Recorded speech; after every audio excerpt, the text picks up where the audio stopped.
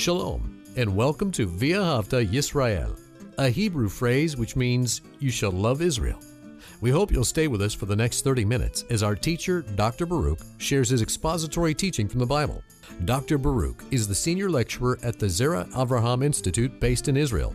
Although all courses are taught in Hebrew at the Institute, Dr. Baruch is pleased to share this weekly address in English. To find out more about our work in Israel, please visit us on the web at loveisrael.org. That's one word, loveisrael.org. Now, here's Baruch with today's lesson. If you want to grow spiritually and be a mature believer, then you have to have discernment. What does that mean? You must have the perspective of God. And that does not happen naturally. It is the outcome of the ministry of the Holy Spirit in the life of the believer. If we're going to be pleasing to God, if we're going to demonstrate wisdom and do the things that are related to the purposes of God, we need to have discernment. We need to have God's perspective. Take out your Bible and look with me to the book of Luke and chapter 11. The book of Luke and chapter 11. We're going to begin with verse 33, and we're going to study two different passages of Scripture. But what we need to know is that these two different portions of Scripture, they work together to teach us how we can have a God-pleasing discernment, a discernment that will allow us to accomplish the will of God. And not just to accomplish the will of God, but to find ourselves in God's will. Why is that important? Well, as we're going to see, it's only in the will of God are you going to experience the presence of God. And make no mistake, we are utterly dependent upon God's presence in our life if we're going to live a life that is spiritually mature, and one that is fruitful, and one that's going to be well-pleasing to Him.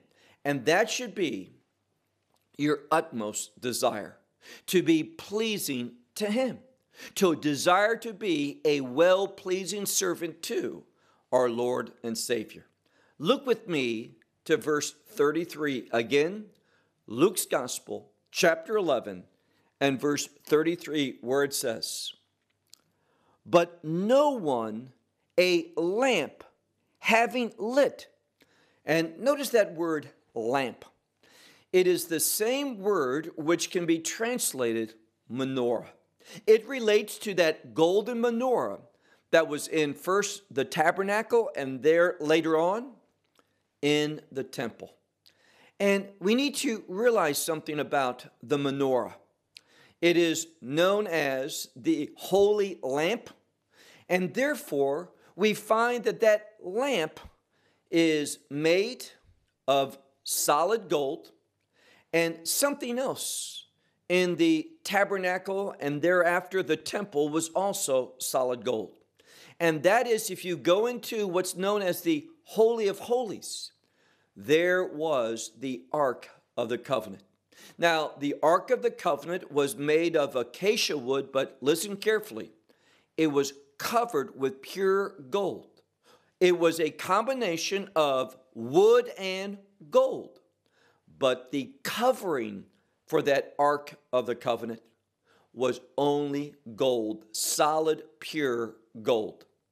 And this covering set upon the Ark of the Covenant, and upon this covering were the two cherubim. And we know biblically that the presence of God dwelt between the two cherubim upon this mercy seat, also known as the kaporet in Hebrew, or the covering of the Ark of the Covenant. And what's important is this. When you study the Scriptures very thoroughly, you will find that there is a relationship between that place where the presence of God dwelt in the Holy of Holies and the menorah, which was outside the Holy of Holies, on the other side of the porochet, that is, that veil that separated the holy place from the Holy of Holies. The menorah was also solid gold. And the tradition was this: when you saw the light, and in our passage, light is important. When you saw the light, you were called to remember the presence of God, that He wants to dwell with His people. And therefore, we as the servants of God, we are utterly dependent upon God's presence in our life to lead us, to guide us, to empower us, and yes, to give us His perspective. You know, in the morning when you pray to God, and in the evening when you pray to God, it is wise, after thanking Him, praising Him, glorifying Him, that we also pray that we would have God's perspective to lead us through the day and in light of a new day that's coming. That we would be people that would make decisions not based upon how we see things in the natural, but how we see things based upon the perspective of God. And again, this section of Scripture that we're going to be studying, its purpose is to help us glean God's perspective. So we see things from His vantage point and we make decisions that are pleasing to Him. Look again at verse 33. But no one a lamp having lit in a hidden place places it, nor under a basket. So someone, he lights a source of light, a lamp, and obviously he doesn't put it in a hidden place that no one can see, nor does he put it under a basket. Why? In these two locations, no one's going to benefit from the light. But where does he put it? It says in this passage, but upon a lampstand. Now, the lampstand is the correct position. And therefore, if we're going to serve God effectively, if we're going to be used by God according to His will, we need to be in the right location. And where's the right location? In His presence. Can we say it differently? In His will. And be assured of a biblical principle. Unless you are committed to doing the will of God, you are not going to be brought into His will. So it's only for those who are committed to doing His purposes, serving His program, accomplishing His will, only they are going to be brought into that right location where we are in God's will, and it's only when we're in His will are we going to have His perspective. That's what this passage, and we'll see this in a moment, is trying to teach us. So we don't put it in a hidden place. We don't put it under a basket, but a lamp that has been lit, we put on a lampstand in order that, keep reading at the end of verse 33, in order that the ones who are entering, and if we pay close attention to that verb, the ones who are entering, it's in the passive, which means they are being brought in. There's a motivation. There is a reason why they are coming in. And we know what that is. It says, in order that the ones who are brought, meaning brought in, it says, to the light they see. So they want illumination. They want God's perspective. They want revelation from God in order to carry out His will. And again, let me simply say to you that if you're not interested in God's will, you are not going to have much in the way of God's provision, His power, or His perspective. God is looking and seeking disciples that are truly disciples, which means are truly committed to His purposes and His will. And that is who Messiah is addressing in this passage of Scripture. Look now to verse 34 where it says, "The lamp of the body is the eye." Now notice, an eye is how we see things. And the context is seeing things properly, having been illuminated by a godly source of light, His revelation, His truth, His word. So look again at verse 34. The lamp of the body is the eye. Therefore, whenever the eye, literally your eye, whenever your eye is, and this next word is so important. Now, most Bibles will translate it something to the effect of as clear, and that's fine. But when you do a good study of this word relates to something which has not been folded. That's what it literally means in the source language. Something that has not been folded. Now, what does that mean? Folded takes something and divides it. You fold it into two or four, whatever it might be. What this word literally speaks to is a singleness, not being duplistic, but rather being committed to one thing, a singleness. And it's only when we are committed to the will of God that we'll have God's perspective. It's only when we are excited to carry out His purposes, His plan, then we're going to see things correctly. If we're not committed to His will, then it's as though we take all of God's provision and we hide it, or we put it under a basket. It will not benefit us. This is what Messiah is teaching in this passage. So he says, therefore, whenever your eye is single, you have single vision, it is committed to the purposes of God, then what's the benefit? He says, also, all your body is light, which means this, all your body, and the word soma here, the Greek word for body, is speaking about the essence of a person and all that makes that person who he or she is.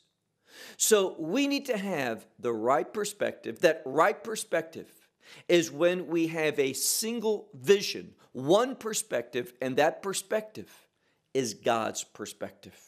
When we are committed to utilizing His revelation, let me say that differently, when we are committed to His truth, applying it to our life in order that we can do what is pleasing to Him.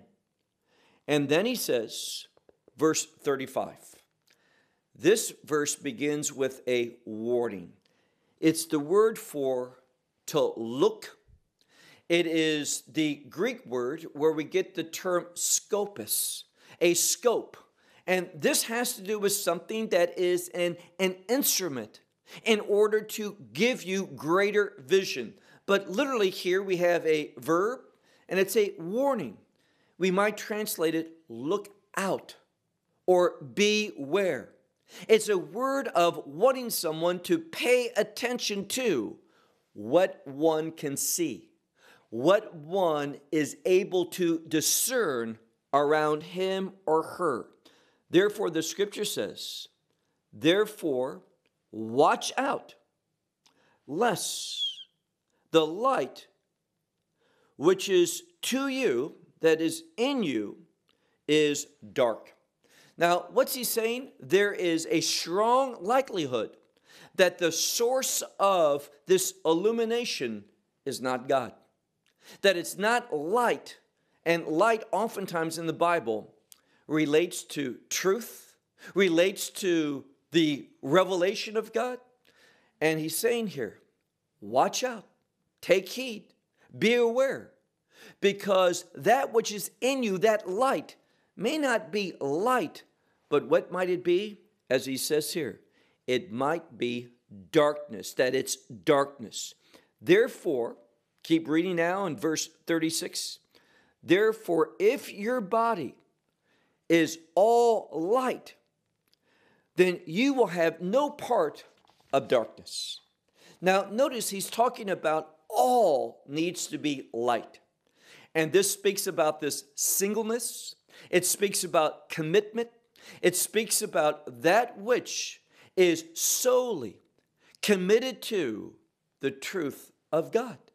If that describes you, you are going to be walking in truth. You will have God's perspective, and God will illuminate things to you and for you in order that you can have that righteous discernment in making God-pleasing decisions. So when we are all that's in us is light, what does he say? We'll have no portion of darkness, and all will be light. Then keep reading in the middle of verse 36. As whenever the lamp, and the next phrase has to do with a lamp that is burning, a lamp that is emitting light, a lamp that is shining. And it says here, when that lamp is shining for you, that it speaks about here that it will be light for you. You will have that source. So we have to ask ourselves something. Am I utilizing the truth of God, the Word of God, the instructions of God, in order that what I have is light, meaning a godly source of illumination whereby I can discern the truth of God, His perspective, His will for my life and for a given situation. Now, notice what happens. Move on to verse 37. After teaching about the essence of a person needs to be light, he's going to now have a discussion with one of the Pharisees. And he's going to point out what is a common problem for individuals, religious people. Look at verse 37. He says, but among the speaking, we would translate it, but while he was speaking, a certain Pharisee asked him that he should dine with him. So we have one of the Pharisees asking Yeshua if Yeshua would dine, meaning take a meal at this Pharisee's house. And we see that Yeshua says, having entered, he reclined. So he entered into the residence of this Pharisee, and he entered and sat down, and there's a very interesting word. It's a word recline. And this means that there's going to be a meal provided. And usually not just a simple one, but a very significant meal. Oftentimes having to do with some biblical commandment, some motivation for that meal in relating to a celebration, something of significance. And then we read, look now to verse 38. But the Pharisee, after seeing, what did he see? He saw something, and it says that he marveled. He was amazed. Why? Well, we're talking about a distinctiveness between the Pharisees and Yeshua. Yeshua, he was committed to the commandments of God. But the Pharisees, they embraced the oral tradition, which has its source, the wisdom of men. Realize, the wisdom of men, the knowledge of men, is not going to bring you into the will of God. And we're going to see that there is a great distinction. Let me say that differently. There is a difference between the Word of God, truth, as a source of revelation, a source of illumination, light, in other words, and what man can conjure up and what man thinks is right and what man thinks is wrong. Again, we are utterly dependent upon God's revelation, His truth, his word. Look at what happens. It says, the Pharisee, after seeing, he was marveling because he did not first wash before the meal. Now, what washing are we talking about? The Pharisees, and you can see this in other places in the scripture. For example, in Matthew chapter 15, we have something similar in Mark chapter 7. But we have the tradition of the Pharisees, which is a tradition that's origin is man, that they would go through a ceremonial washing of hands before eating of food. Why? Has nothing to do with the dietary laws. It has to do with a concern of impurity. And notice what Messiah says, and this is so vital that we get this principle down if we're going to have discernment and if we're going to carry out the purposes of God. We read in verse 39, but that means in contrast to not only the words but the thoughts of the Pharisee. But the Lord, and notice this, it's always important how the scripture speaks of Yeshua, whether it uses his name or some other title. And here, the word that is used is the word Lord. And this is significant because he is Lord, he is God Almighty, he is divine, and therefore his words are true. His words are godly revelation for us. And notice what happens, verse 39. But the Lord said to him, now you Pharisees, the outside of the cup and the bowl you clean. Now they have an emphasis on the outside, on the exterior. Why? Because they were living and doing things religiously and everything in their life in order to be seen by others. They were concerned, they were committed to the external. But what does the scripture tell us? That God looks to the inner person, to the heart of a man or a woman. And their inside is what's important. And what is truly inside will, in the end, manifest itself outwardly. But he says here, look again at our text, verse 39. But the Lord said to him, now you Pharisees, the outside of the cup, also the plate or the bowl, you cleanse. But the inside of you is full of thievery, stealing, and notice this next word, evil. Now, what's evil? Evil is anything that is in conflict with the will of God. And here's the problem. These Pharisees, because they were concerned only with the external, only trying to please men, only doing things in order that others could see their religiousness, what happens? Messiah was not impressed. And he speaks of them as evil. Why? Because they were not committed to the will of God, but committed to their own purposes from their own perspective. And they use man as the source of revelation, the source of truth, rather than God. Look now to verse 40. What does he say? He says, fools. Now, this word is a very significant word for fool. It has to do with someone who knows the right thing but rejects it. And what's the right thing? Scripture. And they were rejecting Scripture. And we see that, for example, also supported in that Scripture I mentioned to you earlier, Matthew 15. Because they were more concerned with what's called the Masort Haskanim, the tradition of the elders, rather than the word of God. And that is foolish, to take the words of men and elevate them over the words and the commandments of God. Foolishness. And that's why he says here, fools. Why? He's speaking about God his Father now.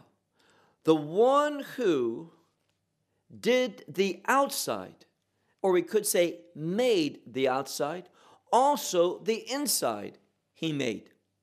So we need to see that God is not a God of duplicity, meaning he emphasizes both. That's not God. Let me give you an example. God is a single-minded God. Why? Well, the Bible speaks about good and evil. God goes with the single good. He speaks about darkness and light. He rejects the darkness. He wants light. So when we look at God, God is always single-minded, those things that relate to him. And the Pharisees, they weren't single-minded. They were those individuals that rejected the truth in order to submit to the revelation of man, the illumination of man's thoughts. And therefore, they did not have discernment. He says, look at the last verse, verse 41. However, the beginning things, and he wants to teach us about the foundation. What should be the foundation? Well, when we are concerned with the external, when we're concerned with how other people see us, what other people think about us, and not how God thinks about us, we are not going to have the right perspective. We're not stepping into the light, but we're in darkness. That's why he says, however, the beginning things, and here's what we should do. He says, give alms. In Hebrew, we would say, give tzedakah. Give freely to others. This term alms means to give to the needs of others. And when we are concerned, not first and foremost of ourselves, but we're concerned with others, we are behaving under the illumination of God, because the scripture says Messiah did not come to serve himself, but to serve others. And we should have that same desire. That's why he says, give alms, and behold, all will be clean to you. All is clean unto you. It will bring about a different perspective when we take our minds off of ourselves and we are concerned with the benefit and the well-being of other people. It will cause us to have a clean perspective. Well, we hope you will benefit from today's message and share it with others. Please plan to join us each week at this time and on this channel for our broadcast of loveisrael.org. Again, to find out more about us, please visit our website, loveisrael.org. There you will find articles and numerous other lectures by Baruch. These teachings are in video form. You may download them or watch them in streaming video. Until next week, may the Lord bless you in our Messiah Yeshua, that is Jesus, as you walk with him. Shalom from Israel.